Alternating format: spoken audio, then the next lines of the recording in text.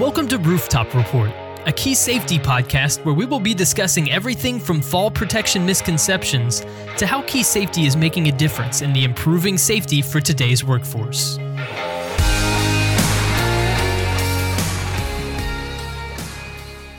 Hi, everybody, and welcome to the Rooftop Report, a podcast produced by Key Safety and focused on providing you with the knowledge and expertise that you need to separate your people from hazards. I'm your host, Dan Huntington, and our guest today is Mike Mumau, President Emeritus for Key Safety North America. Today, we'll be talking to Mike about his experience in the fall protection and safety industries and just the importance that he's found in taking a proactive approach regarding your workers' safety. Mike, welcome, and thank you so much for joining us today.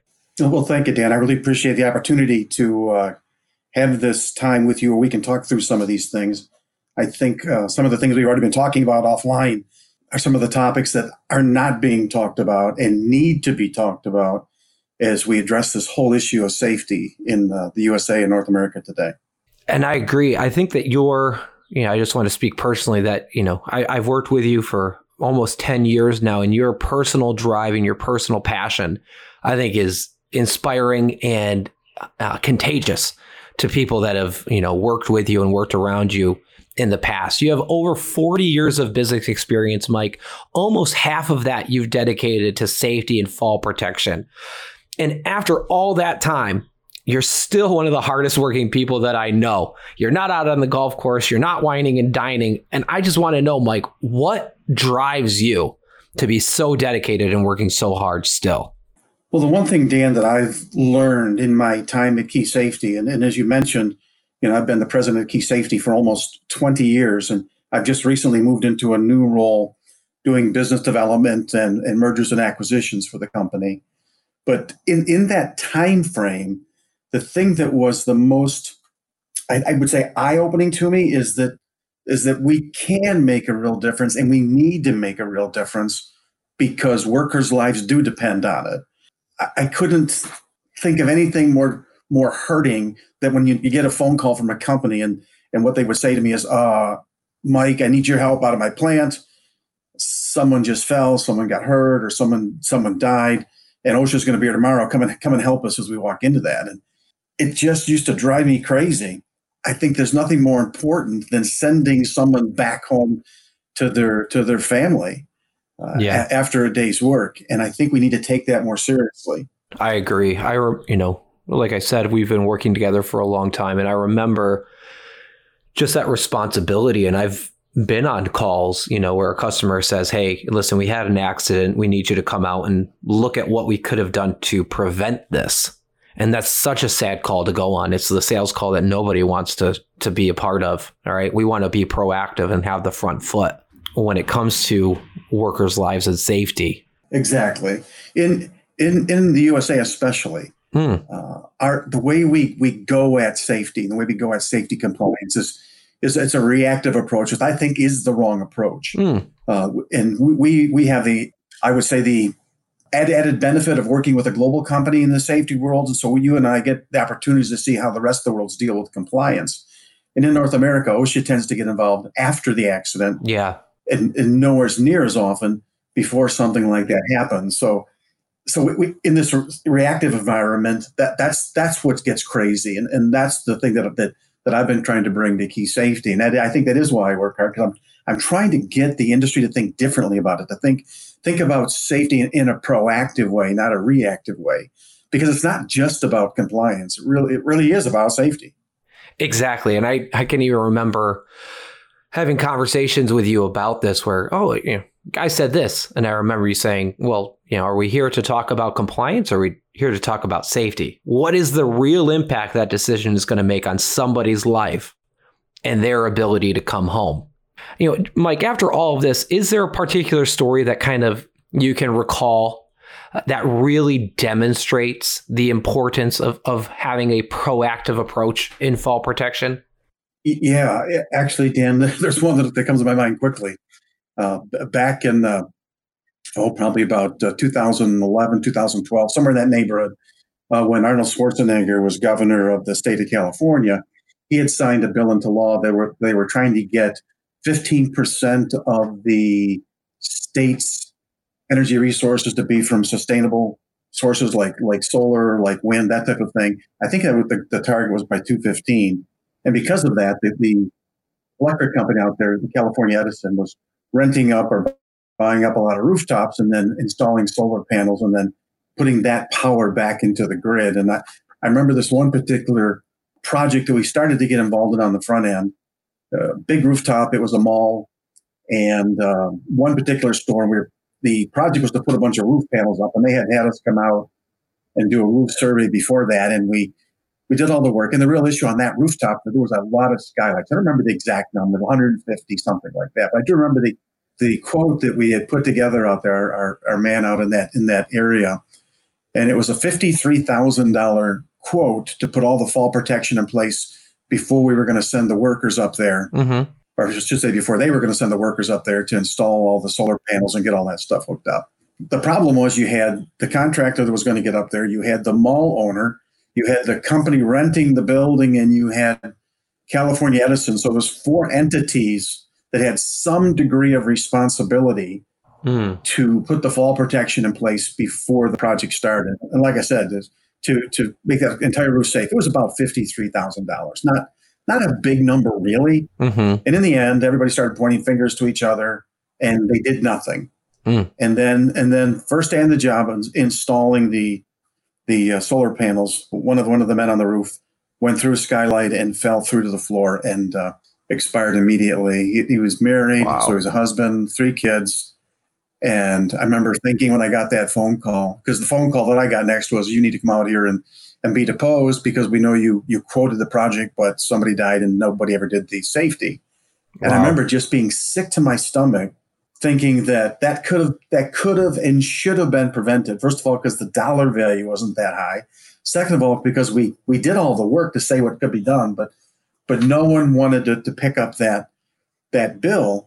And in the end, that bill was nothing compared to what ended up being paid out from a number of different cases, not only through the Workman's Comp California, but also through some civil and other lawsuits that went on. And that, I think if any one thing's ever happened that's just driven me just to not let that happen again, it'd be that particular story. Yeah, and I recall hearing that story, and I know it was very impactful on not only you, but the entire team at Key Safety. Thinking about, that was back in 2011, 2012, like you said. You've been doing this for about 2 decades. Is there a trend that you've seen in the last 10 years that you would say has surprised you in a good way, in a negative way? What have you kind of seen over the last 20 years in fall protection? Well, a couple things, Dan. And again, we have the advantage of, because of our role at Key Safety, and our company has a very global view. The thing that surprises me the most is that, especially in the USA, we're kind of a third world country when it comes to safety. Really? Wow. OSHA never even started until 1971. So we've barely been at this for 50 years. Again, I've already mentioned it's kind of a reactive approach to safety in the workplace. But the trend that I'm seeing, even with all the work that we have done, is that the deaths that happen at work are going up. If we go back to, for example, back to 2016, there was 4,414 deaths in 2016. Then we go to 2017, it's 5,147 deaths in the workplace. Then you go to 2018, the last year that's published, it's 5,250 workers died on the job.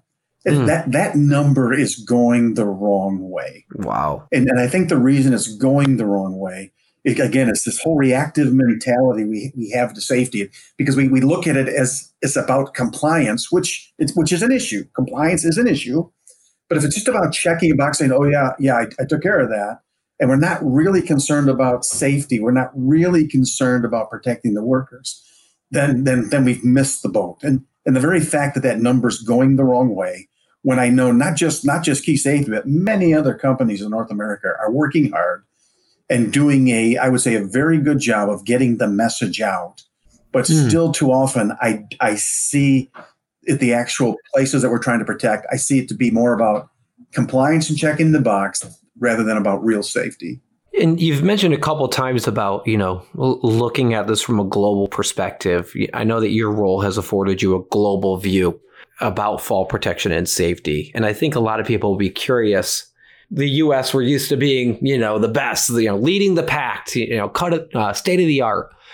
But from what you're saying and, from conversations that I've heard, that's not the case. Can you kind of put some meat on the bones, give us a little perspective how the U.S. and North America compares against maybe Europe or the U.K.? Yeah, I think I can, Dan. I would say we have to be at least 20 to 30 years behind what they're doing in the UK and in Europe. When you look at our fall protection regulations, they say what you have to protect and what are the instances are you have to protect. But the one of the big things that OSHA doesn't do is create some standards for the quality or the effectiveness or the solution that solves the problem. Now, to some degree, ANSI has stepped up in that, and that's been very helpful. That's a private organization, and while I really love all the work that they're doing, and they're doing important work, all of that type of thing is all coming out of the same place in the UK and in Europe. So they'll create standards that not only say where you have to put protection in, but they'll say things like this protection has to solve this problem or meet this level of standard or this threshold of force perform or weight. In a certain way. Exactly. And those are some of the things we're really lacking, because there's a lot of things, Dan, and I don't want to be bashing competition on the podcast, but we could go to some of our competitor site. You and I know who they are, where they'll say, "Oh yeah, this is OSHA compliant," and you and I both know they would never pass any of the ANSI tests, and that type of thing can't happen in the UK or in Europe or in the Middle East. Yet it happens here, which is another one of those areas where I say sometimes we're a bit of a third world country when it comes to these kind of things. Because just putting, for example, one of our solutions is rooftop guardrail. Yep. Just putting any kind of guardrail up there so we can check the box to say we have it. If it isn't going to work when it needs to work, still hasn't solved a problem. All we've done is we've checked the box and we haven't actually made anybody safer. Those things concern me. Yeah, I think I would add on to that, Mike. I do a lot of educational webinars and training on OSHA compliance. And I always point out, you guys got to change your mindset about OSHA. If you're OSHA compliant, you haven't protected all of your workers from every hazard that they're exposed to. You've mitigated it somewhat. You've done, it's better than nothing. But even within the OSHA standard in fall protection particularly, I can point out areas and say, guys, if you meet this, here's how your worker could still get hurt. If you put an anchor point close to a skylight and the guy still falls through the skylight, you haven't mitigated him from the risk of hitting racking below the skylight, getting lacerated by the skylight, people below the skylight getting hit by glass. I think it's so critically important is to have a full view, full knowledge and understanding of the hazards that are associated with a holistic view, I guess I would say, of rooftop fall protection, and not just, like you said, I don't know, OSHA told me I need an anchor point, so I put one up there. OSHA said to put up a little bit of guardrail over there, so I did it. So now, we're ticking the box. So I agree with you 100%. You're absolutely right on, Mike. Another little story, Dan, just from last month.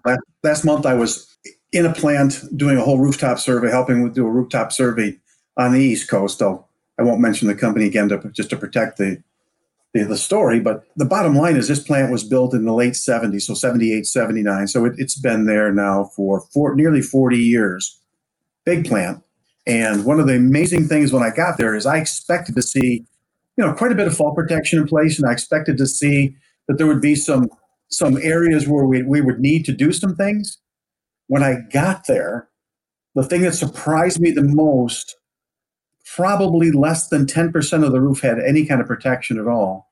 What we ended up doing was just needed to quote a very massive amount of product to solve some issues there. But you'd think a plant that has been in place for 40 years with that much activity on the roof, and this particular plant had a lot of solar panels up there and skylights as well, you'd think there would have been a lot more protection there. Over the 40 years, you'd again think that a lot more would have happened there, that I'd be adding to some existing fall protection.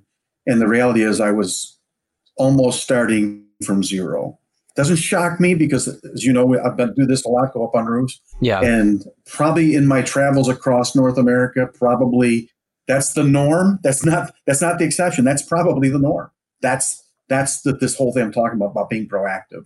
And that resonates with my experience as well, being up on roofs and what I've seen. What I would say is that probably in the last 2 to 3 years, there seems to be almost like a cultural shift or a mindset shift when it comes to safety and fall protection. I think there's a new generation of safety professionals that are entering the workforce, which kind of leads to my next question. What do you think the world of fall protection and safety is going to look like in the next 10 years? Well, and actually, Dan, the way you led into that question, I think is perfect, because I think you have hit on something. I do think, and I hate to point fingers at my own generation, but I think there was some degree of manlyhood if we went up on a roof or up someplace and did something dangerous and we didn't die and we thought we were like Davy Crockett or something performing some heroic deed. And I do think again, I have to point fingers at my own generation. Like we thought that was a good thing. But I do think this new generation of workers coming into the workplace, I think, has a much better mindset towards these kind of things. So I would like to think, with what I'm seeing, that this new generation will come in and look at this entirely different. And I don't think they'll look at those kind of things as heroic acts. They'll look at those things as what it really is: stupid. It's foolish to do those kind of things. And so I do think that the mindset is going to shift to one that's more about protecting the worker and less about just checking a compliance box. But there still needs to be something bigger to happen. And I think there needs to be a shift at OSHA that doesn't show up the day after the fall, but shows up the day before and said, wait a minute, you can't have people go there or do that because they would not be protected in that instance. I think there needs to be more proactive front end work on OSHA's end. Yeah. And I think that education of hazards for the workers, to be able to recognize those hazards, to say, wait a minute, this isn't right. I'm not going to, service that HVAC equipment within 6 foot of the edge without some form of fall protection. My life isn't worth that filter. I think that is critically important as well. But I kind of want to follow on this idea of, safety as an industry, safety as a culture, and a career path. And I wanted to talk a little bit about your experience leading through a crisis. You led our company through the 2008 financial crisis, and you're part of our leadership team through our current crisis. What insight can you give, both as a leader and as a safety professional going through hard times? Wow. That's another really good question. I would say the biggest thing, Dan, anytime you're in leadership and you step into a crisis, whatever it is, whether it's a financial crisis or a pandemic, or even just something tragic happens in your workplace, I think that it has to start with taking this leadership mentality where you can zone out all of the horizontal noise. This pandemic, for example, there is so much horizontal noise about this issue and that issue and the politicization of it and just all that crazy horizontal noise. When you're trying to lead a company or an organization through these kind of things, you have to block that out, and you just have to stay focused on your strategy. And like in our company at Key Safety, we clearly know what our strategy is. We clearly know how to execute it. When you come into a crisis where your sales will be down by X% or that type of thing, you have to immediately change the way you're doing business and make some temporary or short-term modifications to weather the storm. And I think oftentimes companies get too caught up in the horizontal noise, and then they delay making some of these temporary adjustments. And in the delay of that, they create some issues that could have easily been avoided. They kind of get caught up, and I call this paralysis of analysis. So while they're debating the data, time passes them by, and then they've missed the opportunity. Yeah, I think that concept of horizontal noise, I see this a lot, especially when I'm working with people who are maybe new to their role as a safety manager. They're trying to bring change into the organization. They want to invest in a fall protection, system or solution. And a lot of the horizontal noise that they get is from the people they're trying to protect. It's from that guy who needs to go up on the roof and do the work. And he's saying, oh, I don't need this. I've done this for the last 30 years. I don't need fall protection. And I think that's so important is stay focused on the goal, on the mission, right? The mission is to separate people from hazard, just to make sure that everybody's going to get home safe every single day. Don't get too caught up on, the adoption process and the fact that, somebody might get upset during the change. You got to stay focused on the strategy. And I think that's solid advice, Mike. I think that's really good. If I can add to that, Dan, oftentimes we think there's never time to do things safely. Even in my role at Key Safety, we have our own manufacturing plant where we build these custom solutions for our customers. So in my role, I have to protect my own workers. And one of my stump speeches when I'm walking the manufacturing floors, I see people doing things in an unsafe way, and I have a conversation with them. I go, "Why are you doing that? That's not safe. You need to do this." He's going, "Well, I didn't have time to do it that way," and that's when we just stop everything, shut the place down, bring everybody over, and we have a little conversation about it. Mm-hmm. There's always time to do things in a safe way. As you know from working with me, another one of my things that I talk about with our own people and even with our customers is, okay, so if there's this big thing in front of us, say like this place I was at on the East Coast, what I've proposed to the customer, because of the cost of it, they're not going to be able to afford it in their capital budget in 1 year. But again, keep in mind that plant's been there for 40 years and they've done nothing. Yeah. But we've put together a 5-step plan, which will probably take 4 to 5 years to put in based on their capital budget. But I'm showing them how you can create a long-term safety strategy that can be accomplished over time. And we did that, Dan, in every area, I created almost like a battleship. So in section A4, this is a high priority. We got to do this one first. Yep. In section B3, no one hardly ever goes there. So we can put that one in year 4. And we did that section by section. I almost out of the roof made kind of a battleship matrix. And then in each area did a complete risk assessment in each area and laid it out that way. Yeah. It's the same kind of thing. If you see the job is too big and there's too much horizontal noise, what happens is 40 years go by and you do nothing. Exactly. And that's the truth. That is what we have seen. Mike, as I mentioned, you've been a strong leader to us. You've been a strong coach to me in my personal career. We've talked about safety as a career. What advice would you have somebody who's looking to start their career in the safety or fall protection industry? The first thing I would say to them, and I'll laugh, Dan, because I know I've said this to you and some people when you and I have interviewed people, is I like to ask people, what do you want to do when you grow up? And I have fun with that question because a lot of people get a job and they go to work every day and they come home every day.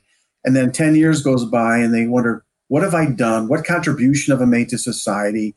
Did all I do for the last 10 years is just make money, but not really like contribute to what's going on in life? Wow, contribute to the people around me, contribute to some way in a positive world.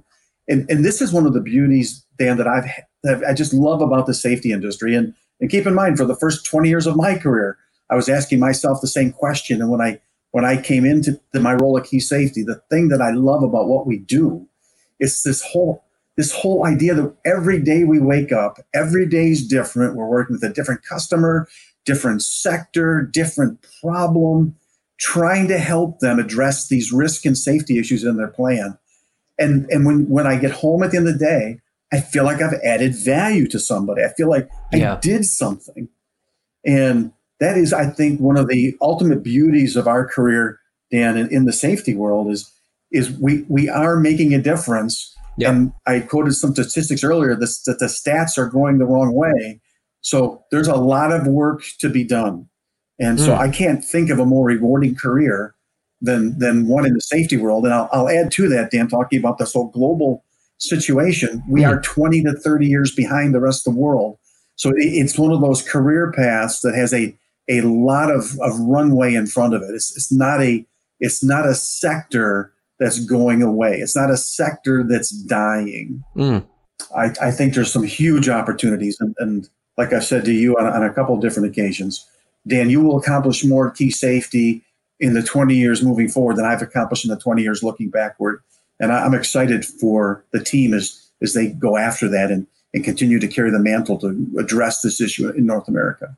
Yeah, absolutely. And you've made that, that vision clear in both statistics that you've shared and personal stories, that there's so much to be done in fall protection and in safety. And it is a meaningful career. It does mean something to be able to look back and say, wow, there's no way for me to know it, but I know that I have saved lives and impacted families.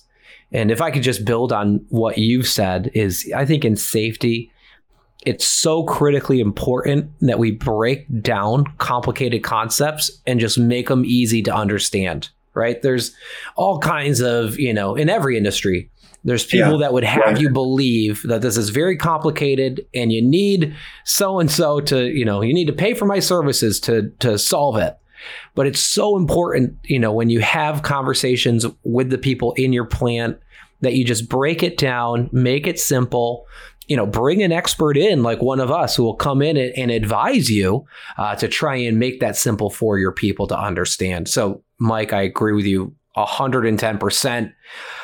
And just my final question for you, Mike, do you have anything else that you'd like to add, share with our audience or add to the conversation? Yeah. I think there's one other thing, Dan, I'd just like to mention. And this is another conversation that you and I had, golly gee, back in January of this year in Niagara Falls. And that's when I was trying to say to you specifically, Dan, as you continue to lead in the area where you are, make sure you keep customers first and foremost in how we approach everything we do. Second thing I told you was make sure that everybody on your team, you take care of them in a secondary way. So those are two most important things. And I said, if you do that, then the company will be happy and the shareholders will be happy and everybody will be happy.